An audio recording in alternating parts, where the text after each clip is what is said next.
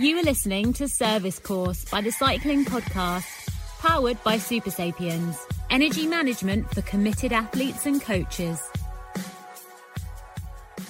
Hello, I'm Tom Wally. I'm with Lizzie Banks. Lizzie, why do I have to get the RSPCA involved? Why are you pouring water on cats? Well, Tom, I thought the question that we were supposed to ask at the top of this podcast was, where are we, Tom? And I should be asking that question to you because your accent is changing. Where are you, Tom? No, yeah, you have noticed. Obviously, since moving back to Nottingham, my once dormant Nottingham accent is starting to. It's been resurrected. So yeah, it has. Yes. It is coming back with some force, particularly in these sort of episodes. Like an Icelandic volcano. Yeah, particularly in these episodes where I'm, speaking to a lot of Notts folk.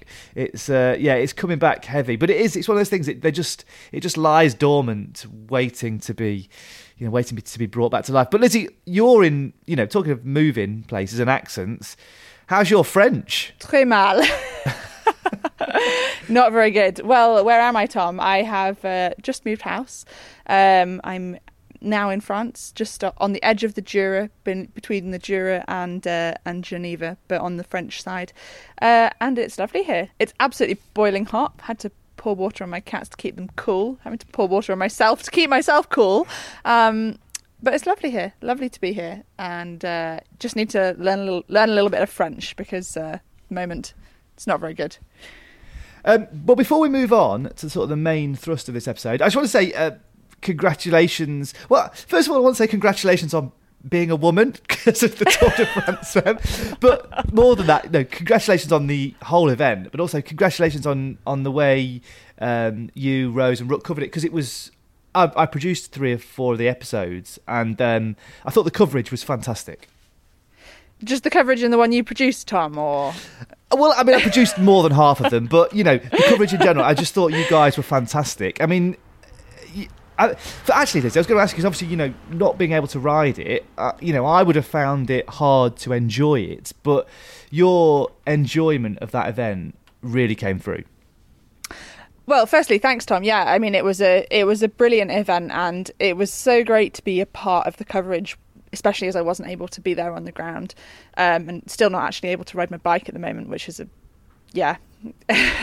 not great, obviously. But I mean, the biggest shout out has to go to Rose, who was on the ground.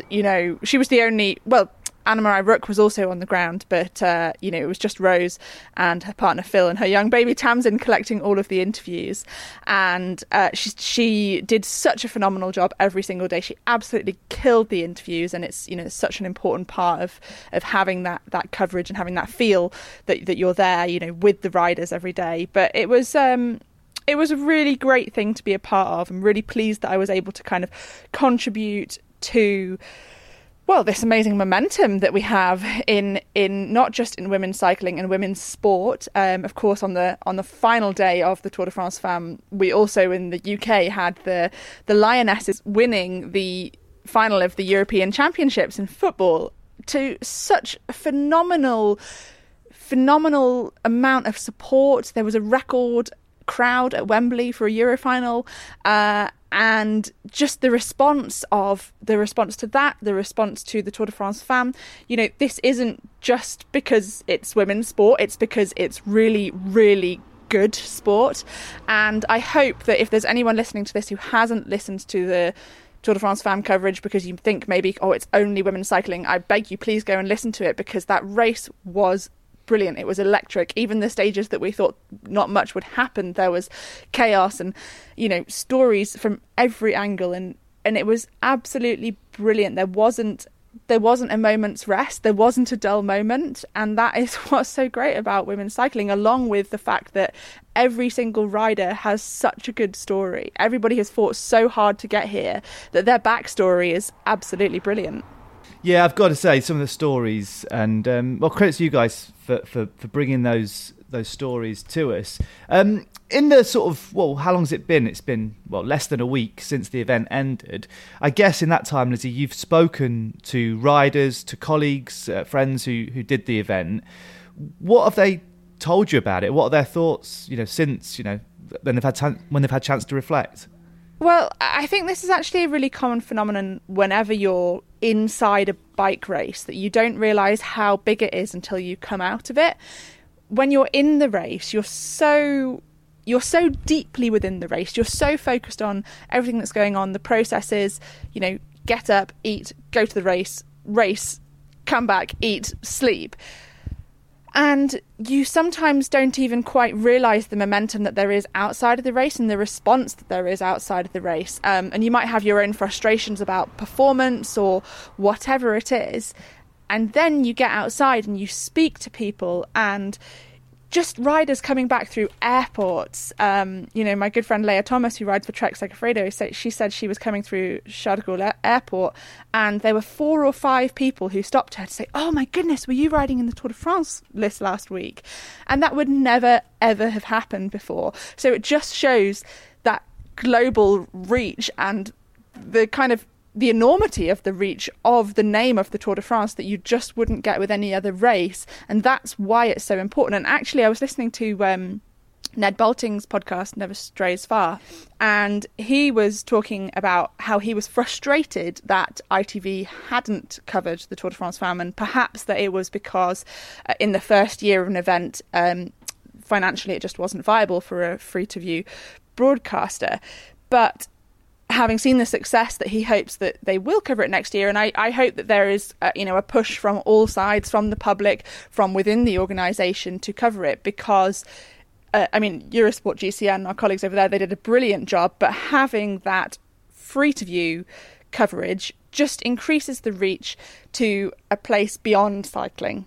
That's when we really find the new fans for the sport. And you have all these people that you've drawn in from the first 3 weeks, and then you say, hey, don't forget to keep watching, because tomorrow we're not going to have that black hole that usually comes with the end of the Tour de France. We're going to fill it with some more spectacular racing from the best women in the world. No, I think you're absolutely right. And further to what Ned was saying, I think that the TV figures, particularly in France and Europe, have been, well, I was going to say really encouraging. They haven't been encouraging. They've been great.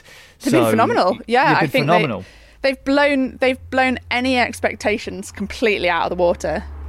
Well, before we move on to the meat of this episode, which is all about the way supply chains are affecting you as a bike consumer and affecting World Tour teams and their ability to get the parts that they and the components that they need. Were there any sort of tech headlines to come out of the Tour de France?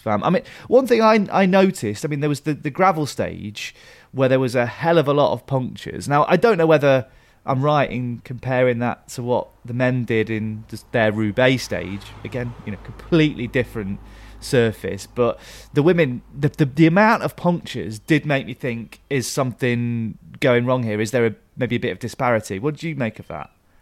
No, I don't think so. I think if you actually go back to the men's Roubaix stage 5 of the Tour de France, there were a huge amount of punctures and mechanicals, as there were in Roubaix, as there were on the gravel stage 4 of the Tour de France Femme. Everybody who was on the ground reported how severe that gravel was, and it was particularly the final 2 sectors 2 and 1, where the gravel was so rough. It wasn't really gravel. A lot of people were just describing it as just stone sort of like thrown onto the road. And if you're going at speed, especially if you're going blind at speed into that kind of thing, you will get a puncture. If you can really choose your line and see exactly where you're going and go a bit slower so you can avoid things, then you can mitigate that risk. But when you're in a bunch and you're going hell for leather and you've got, 20 people in front of you, you just can't see. And whatever you do with the best equipment in the world, there will still be punctures. That's just a fact of life. Tyres are not infallible. They're small pieces of rubber and these are big bits of rock. But it was interesting to see, actually, how both the men's and women's DSM team shunned the automatic tyre pressure system that was revealed back in, but it was just a couple of days before Roubaix, actually, the Scope Atmos. And this was a system by which they could increase and decrease their tyre pressures according to whether they were about to come into a cobble sector, whether they were then on a tarmac sector, whether they wanted a higher pressure and a lower rolling resistance. And it kind of was sold as a bit of game-changing technology, but then the riders decided at the last minute that they didn't want to use it, they didn't trust it. There was obviously then a few more months between then and the Tour de France, and still the riders said that they didn't want to use it, and it was cited that they didn't trust it. But as we know, riders are a fickle bunch, and if we think about tubeless, when tubeless first came, which is now, you know, pretty ubiquitous within the professional peloton, and also saves a lot of skin, I would say, because there's a lot of people who've realised at the end that they've got slow punctures, but they've got to the end without having to have stopped. So yeah, you know, we know now the benefits of tubeless, but the riders didn't trust it at first, and it took a long time for it to become commonplace within the professional peloton. So basically, the message is, don't trust anything a professional rider says. Chute à l'arrière du peloton, Cycling Podcast Team Car at the back of the pack, please. That is Seb PK interrupting to remind me to tell you that this month's episode of Service Course is sponsored by Stitch Fix. Do you ever wish you could send someone out shopping who knows your exact size, what you do and don't like to wear, and how much you'd like to spend on each item? If I could, I'd send Lionel Burney out shopping for me, because Lionel Burney these days looks fresh. Why does he look so fresh? Because he's been using Stitch Fix. Stitch Fix is a service for both men and women, and it makes shopping for clothes easy. To get started, go to stitchfix.co.uk/cycling to set up your profile, and then they'll deliver clothes chosen just for you in your taste, size and budget. They arrive at your door a few days later, and you get to try everything on at home, decide what to keep, and then send anything else back. It's easy. You can schedule at any time, there's no subscription required, plus shipping, returns and exchanges are easy and they're free.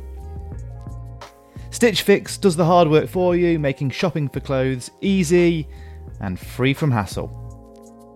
Get started today at stitchfix.co.uk/cycling and get 20% off when you keep all 5 items. That's stitchfix.co.uk/cycling for 20% off when you keep all 5 items in your fix. stitchfix.co.uk/cycling. Lizzie, have you tried to source... You probably don't need to do this, you know. Have you tried to source any of your own bike components recently? Oh, yes. Oh, you have? Yeah, I mean, I think especially if you look back to 2020 when we were all at home and we weren't with teams, so we weren't able to get equipment from teams.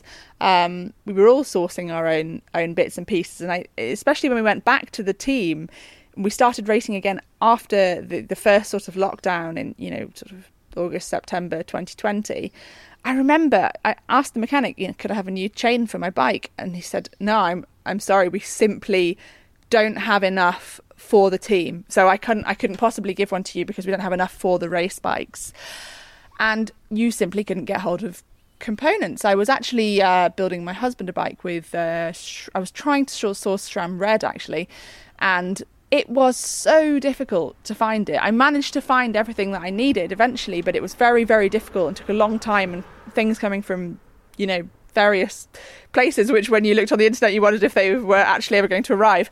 And that's continued. That has continued, that trend, for the last 2 years. And, you know, it's been something that's affected everything. You know, the supply chains for clothing for 2020, 21, 22, they've all been delayed. For bike parts, they've all been delayed. And it's just been across the board. Every single professional team has had these issues. Every single, I think, just amateur rider has had these issues getting what they need. And I don't think there's a single person within, you know, who rides a bike who hasn't been affected in some way, whether they just want a new tyre, a new tube or a new chain, whatever it is. Well, I have to give a shout out to what's the name of the group on Facebook, Lizzie? You recalled it much better than I did. Cycling Podcast General Chat Group, I think. Yeah, that's the one on Facebook. So I actually popped in there, and I spend quite a bit of time in there. But I asked our listeners whether they'd tried to buy a new bike recently, and some of the answers. I'm just going to read you a few of the answers before we move on to the next. Well, my sort of deep dive into the supply chain issues. Adam Sims said, I purchased one, but I won't get it for another 6 months, which is, you know, very, very unusual when it comes to bikes.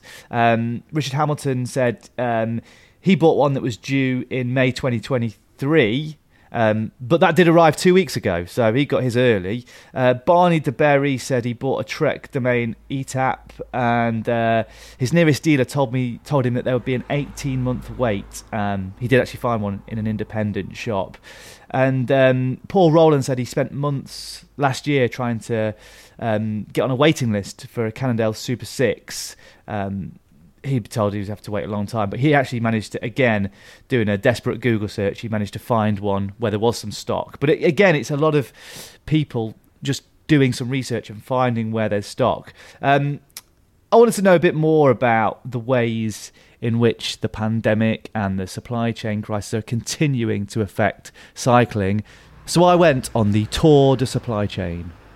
Okay, so I'm going to start this month's podcast with the corniest line that I'm going to use throughout it. Here we go. When you buy a new bike, normally you think about chain sets rather than supply chains. There you go, there's the line. I'm stood outside the White Horse, which, for those of you who listen to my episode about the social history of rally cycles, you'll remember that. It's the green tile-fronted pub that features heavily in Saturday Night, Sunday Morning. It's used in the film, and it's the sort of start of my journey today. I'm basically going back through the last 2 years and telling the story of bike shops, bike sales, basically the experience of bicycle retail throughout the pandemic. Now, we might be exiting the pandemic, or at the very least for most of us, we're sort of living with it. But I don't know if you've bought or tried to buy a new bike recently or get parts for your bike. The impact of the pandemic is still being felt, and I want to demonstrate that in this month's episode. I'm going to go and visit a few bike shops, find out how they've been getting on. But our journey starts just up the road from here. Right then, take a little walk with me. This is where we start. So I'm just walking into the Victoria Centre now, past the Chopsticks Noodle Bar.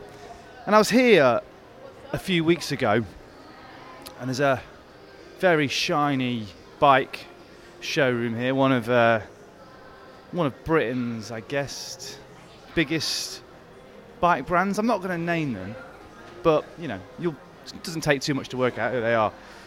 But I was in that store the other day, and it's one of those stores that's pretty minimal. Just a few high-end bikes in there, got one of each model. But what I noticed is that every bike had pretty much the same group set on. And it's not the latest group set. It's not Dura Ace, and it's certainly not Dura Ace from this year. So I got chatting to them in the shop, and what I understand is that basically a lot of the group sets just haven't come through yet.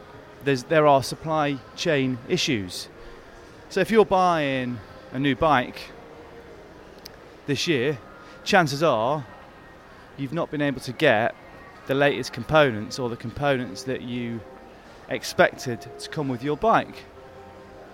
And anecdotally, this is not just affecting the consumer, it's affecting teams at the top level of the sport, and it's affecting other sports too. So in this podcast today, I'm going to attempt to understand why that is and dig a little bit deeper into the supply chain crisis and figure out and try and find out if and when it's going to ease, or is this, as everything else seems to be classified as, the new normal.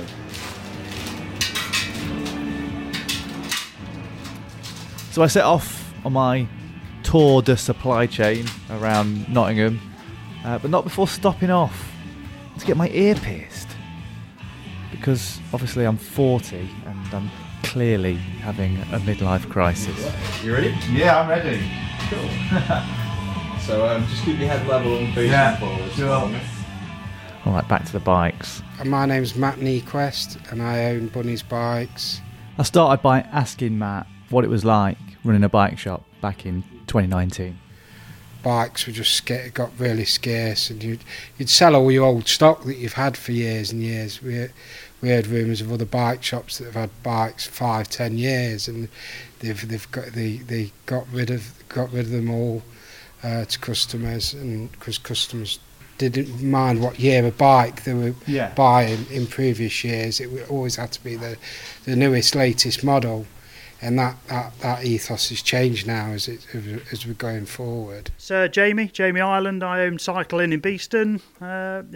Beeston's premier shop, been in nearly 100 years, so yeah, still going strong. So.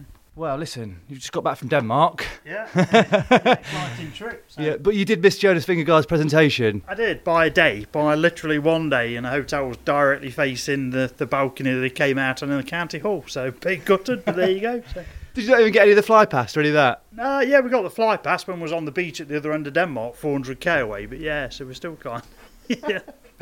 Well, I didn't come to ask you about Denmark. It's just last time I was here, you spoke brilliantly about bike shops over the course of the pandemic. So I'm going to quickly take you back to 2020, March 2020.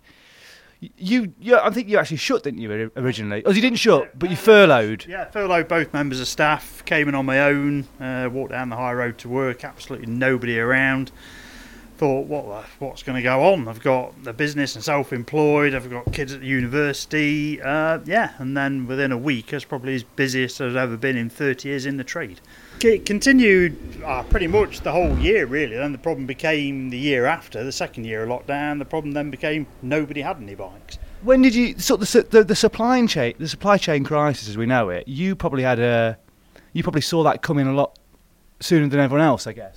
Yeah, certainly. I used to be involved in shipping from bike factories in China and Taiwan. So yeah, I know the delays, and the guy that now does my job, I'm still in contact with. So I was well aware of the shipping delays that were coming, and the lack of containers, and the costs, and and it's still not recovered yet.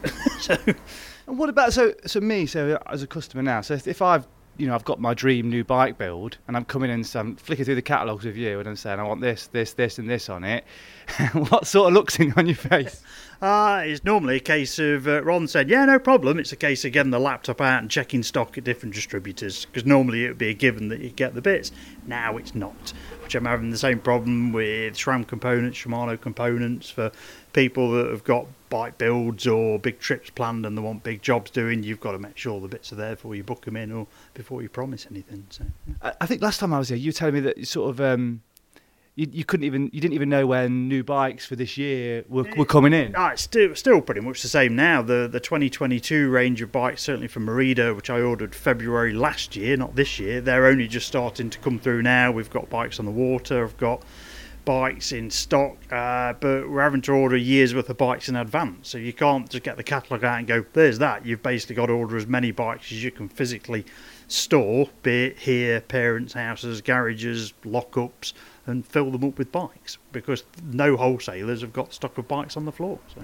Last question: Is there anything in particular, any particular component that is like hen's teeth at the moment? There is. I do hear this from a lot of shops, but knowing this was going to happen midway through first year of lockdown, I just continued buying. I've probably got more stock now than a lot of the big stores. I counted up the other day, and I've got nearly 4.5 grams worth of bottom brackets, where normally I would normally carry not even, if I would say a gram's worth. It is pretty much, that's probably being over exaggerated at that as well. So yeah, no, I'm not doing too bad. Yeah, not doing too bad. Well, the Tour de Supply Chain isn't an epic bike ride, because my next stop was barely half a mile away, also in Beeston. My name's Rodney Rouse, and the shop is the Bike Lounge in Beeston, Nottingham. Now, whereas the Cycle Inn boasts a framed Chris Froome jersey on the wall, the Bike Lounge celebrates a much more local rider. There's a Lotto Soudal jersey that used to belong to James Shaw up on the wall in that one. So I've heard anecdotally from mechanics from a couple of World Tour teams that parts are now being reused, People are on older versions, older iterations than what they might have expected to be. Is that the sort of thing you're hearing as well? Well, just looking at it on the telly, really, you can see that, at the start of the year, people are on, previous generation chainsets or previous generation wheels, whereas now you look at the later racers, sort of post-tour, and everyone's on this year's kit, and it's all matching group sets as opposed to odds and sods.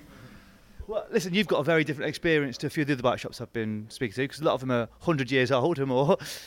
You actually opened during the pandemic. So tell us about that. Tell us about when you opened, and tell us about the shop when it opened. Yeah, so we're basically, it's something I've wanted to do for a long time, trying to find the right premises at the right price at the right time. That was about February 2020, just as sort of COVID was sort of hitting Far East, that sort of area. Not really dreaming that it was ever going to come to Europe, and if it did, come to the UK. So it was kind of do we, don't we? We kind of waited a bit. We probably waited a bit too soon to see what was going to happen. And then when we finally bit the bullet and decided actually it was never going to be a better time to open, letting agents, solicitors and everyone else had all closed down because of the pandemic. So it delayed everything and put everything back a few months. But it was all hands to the pumps and get it all painted, fitted out with what we could and from who we could. We had bare walls, we had plaster missing because you couldn't get plaster or plasterboard. We had roof tiles missing. We got open around about June, I think it was, end of June. And we actually had I suppose he's still the current Prime Minister, Boris Johnson, came over and officially opened the shop back end of June. And sort of never looked back since, really. So, I mean, opening in, obviously, a lot of bike shops I've been speaking to, their experiences, by June, that they were riding that wave, that boom of cycling. You were opening right into it. So what was it like opening that sort of time? Well, thankfully, with me working in the trade sort of past 40 odd years, I'd got a lot of contacts, and I think what you found was a lot of suppliers had stock, but they were being quite selective on where they were sending the stock, and trying to eliminate some of your big internet chains and people like that, basically just coming in and clearing the stock out.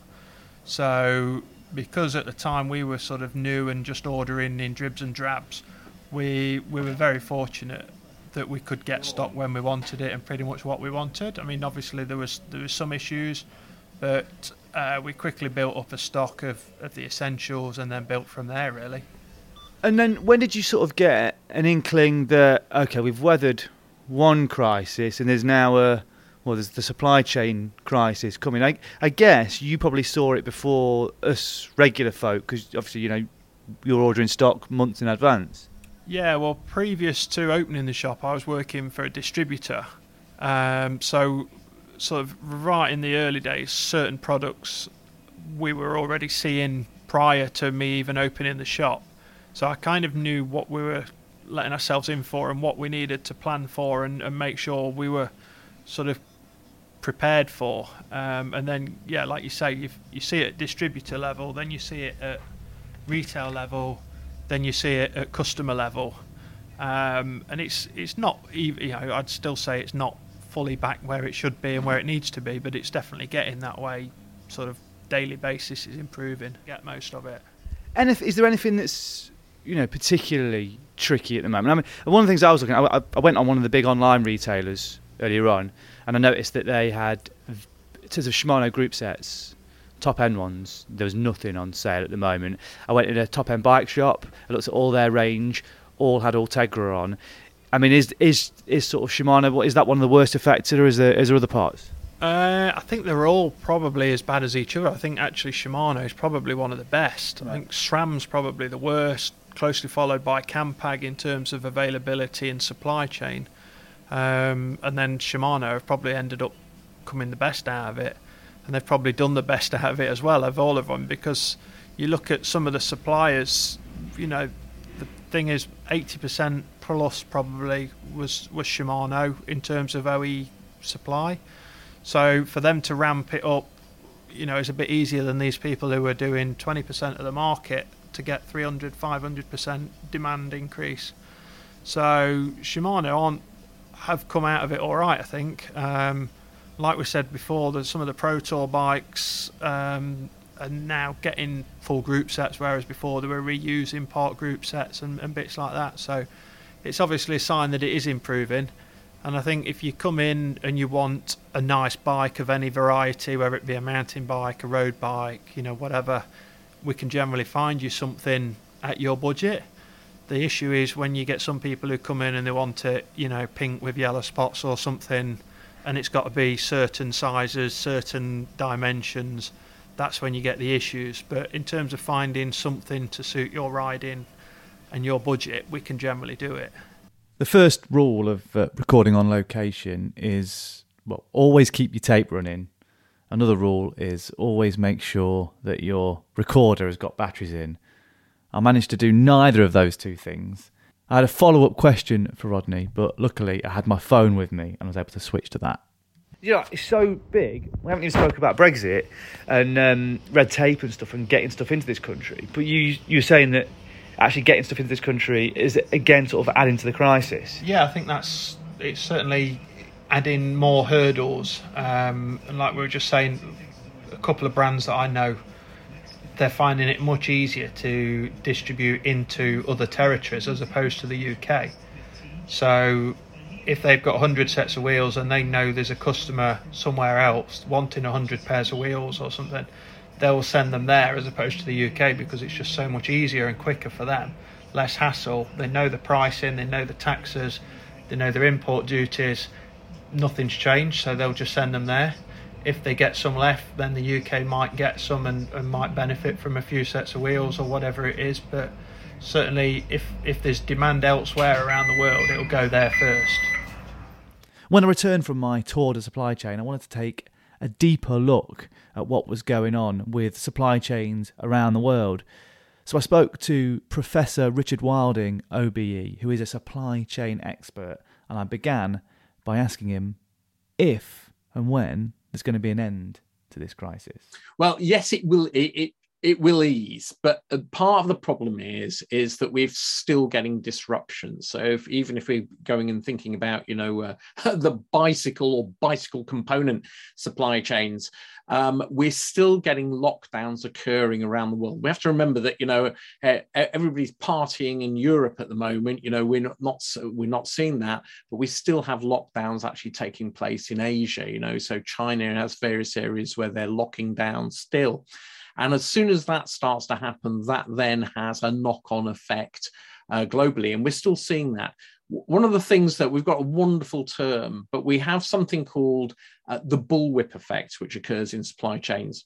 And we've seen this very recently. So what happens is effectively demand for a product will just disappear. So, when we think about what was happening in 2020, a lot of the demand for many products just disappeared. A lot of the requirements for people just disappeared. So we had all the furlough schemes. We had people then looking at their lives, changing jobs, changing roles and everything else. So all the lorry drivers went, actually, I found another job. And to be quite honest, I prefer it. So I'm going to do this. And we have, people in retail and restaurants, similar sort of situation. So everything just sort of went away. It was like the tide went out. And then all of a sudden in 2021, we then ended up the tsunami wave of demand coming in on us. And that's been the big challenge because everybody wants everything and they want it now. And supply chains just aren't designed for that. And also, due to the pandemic, everything is in the wrong place. So we talk about this well choreographed ballet.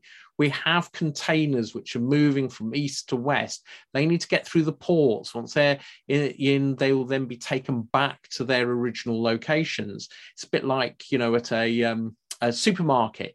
You want the trolleys near the entrance to the supermarket. You don't want them in the extremities of the car park. You need a process to get them all there again. And then effectively that has broken down within the supply chains. You've looked a little bit into, before speaking to me, you've looked a little bit into the cycling industry and where things are made. And is it obvious to you, just from that little bit of sort of surface research, why and where the problems are arising? But for mass, the mass production of cycles and things, what you're starting to see is very quickly, it's like most things, a lot of the manufacturing is taking place in Asia, and you could say, China's probably the biggest manufacturer. And as we've been saying, part of the challenge with that is then we've had the rolling lockdowns. We've had, getting containerization, because you've got to sort of think about costs of being able to move things as well. And this is really important.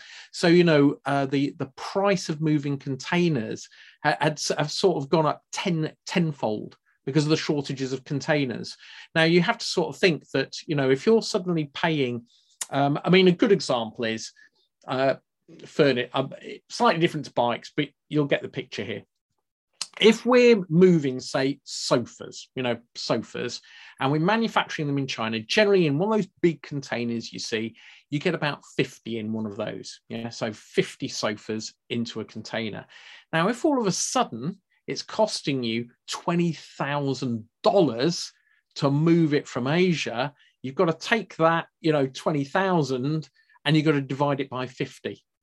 That increases the cost quite substantially, just to be able to get it and move it and so on and so forth. So however, if you've got smaller components, you can get an awful lot in a container. Okay, so one of the things that we often talk about is this amazing concept of cube, which is, actually the size of the product. And then we talk about value density as well. So if you've got very, very expensive items, I don't know, if we're moving diamonds or something like that, you're not going to put them on a boat. You're going to literally fly them because their value per the size of it is really, really expensive. So if you think about some bike components, they may have they're incredibly expensive, super high value components. It's probably, they're saying, well, hang on a minute, I'm making some quite big margins on these. I'm going to fly them. So, one of the more interesting things is, if you're thinking about ladies' lingerie, Victoria's Secret, stuff like that, often it's air freighted because, if you think about a pair of knickers, you can pack that down into a tiny little bundle, and it's worth quite a bit of money in comparison. So you can get an awful lot into a container which we can load onto a plane, and we can move it relatively quickly. But we don't have that. If you're looking at bikes, how many bikes can we get into a container? If the price is super high, that's going to create issues for us, because that's going to increase the cost.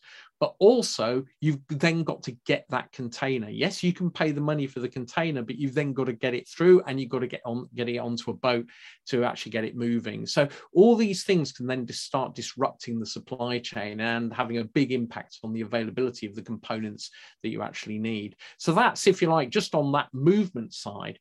But also then you have to think about the raw material side. So if you're looking at, specialist things like, for example, I don't know, say bike frames, and you're looking at, say, titanium, or you're looking at, specialist alloys and so on and so forth.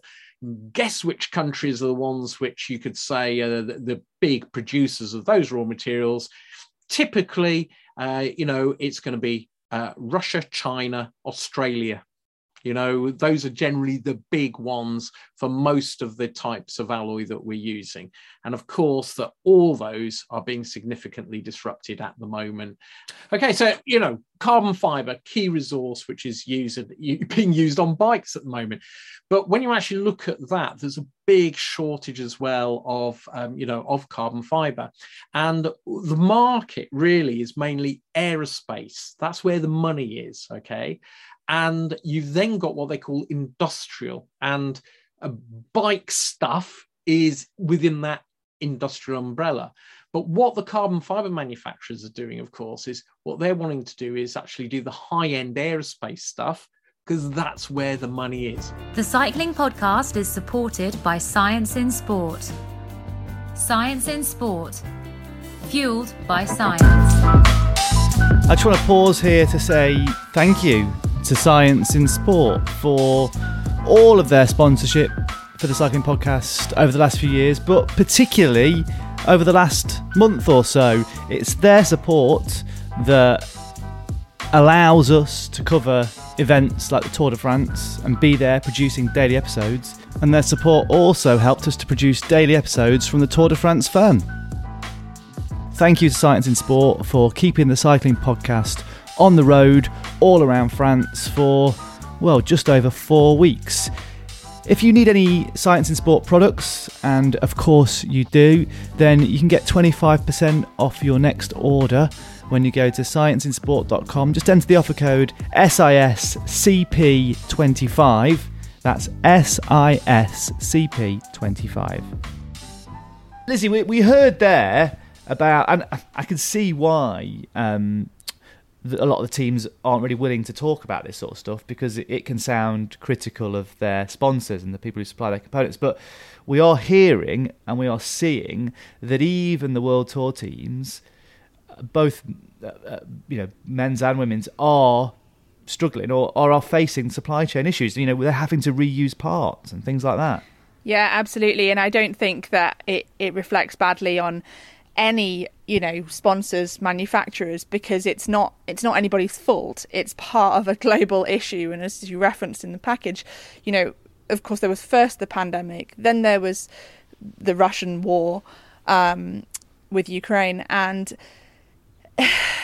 on top of that, in the UK, of course, we've got Brexit, which just makes things even worse. So if you want to source something from Europe, it's very difficult now.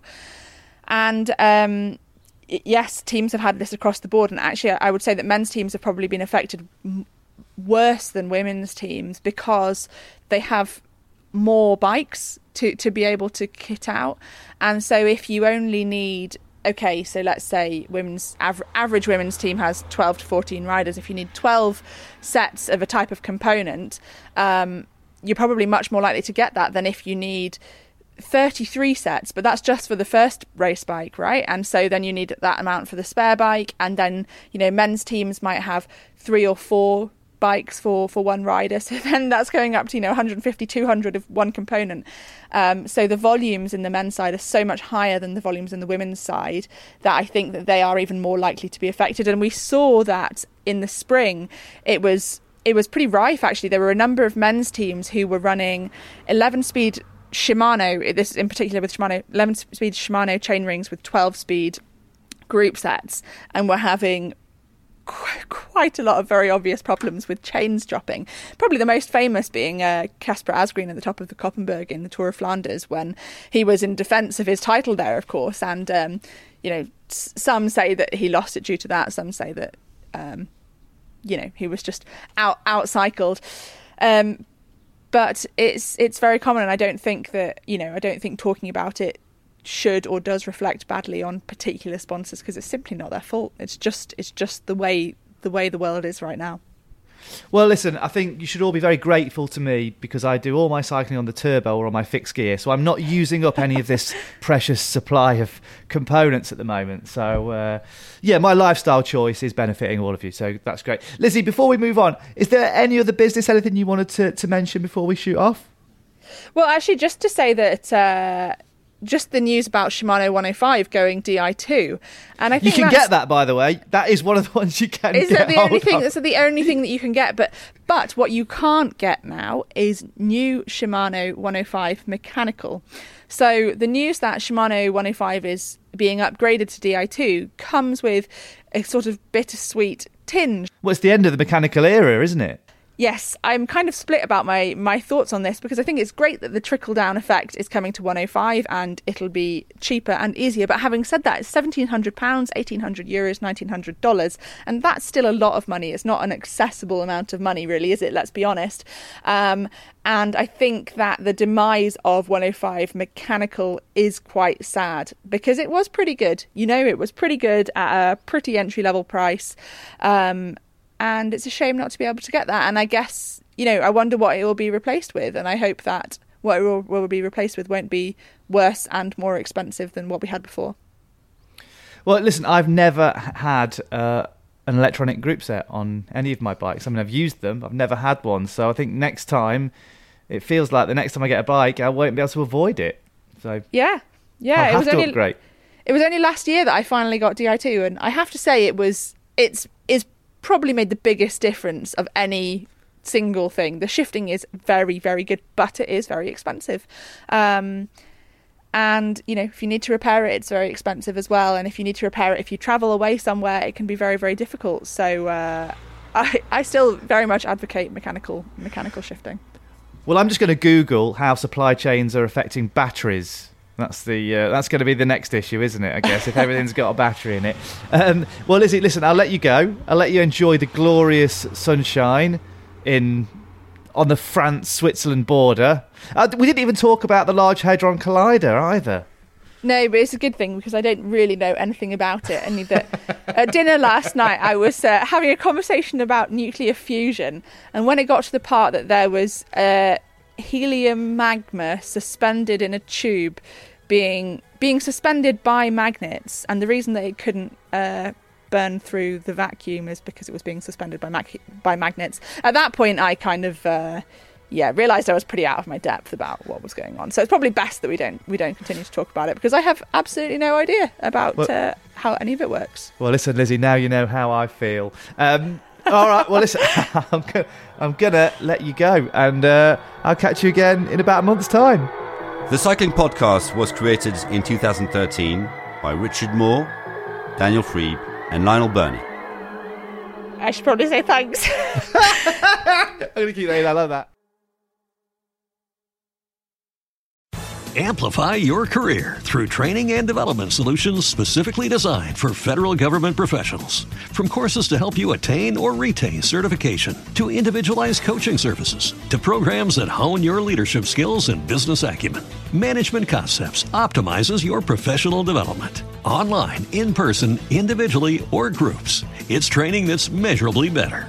Learn more at managementconcepts.com. That's managementconcepts.com. If you own a vehicle with less than 200,000 miles and have an auto warranty about to expire or no warranty coverage at all, listen up. CarShield has a low-cost month-to-month vehicle protection plan that covers more parts than ever. Visit carshield.com/audio to find out how you could pay almost nothing for covered auto repairs. Drivers who activate this vehicle protection today will also receive free roadside assistance, free towing, and car rental options at no additional cost. Get your free quote today at carshield.com/audio. That's carshield.com/audio. Purchase new wiper blades from O'Reilly Auto Parts today and we'll install them for free. See better and drive safer with O'Reilly Auto Parts. O'Reilly Auto Parts. With LinkedIn Jobs, we tap into a network of more than 1 billion professionals to help you find quality professionals quickly and easily for any role you need. Marketing wizards? Found them. Software engineers? Found. That project manager I could never seem to hire? And found. LinkedIn Jobs quickly matches your roles with candidates with the right skills and experience. In fact, 86% of small businesses get a qualified candidate within 24 hours. Post your first job for free and get started at linkedin.com/spoken. That's linkedin.com/spoken. Terms and conditions apply.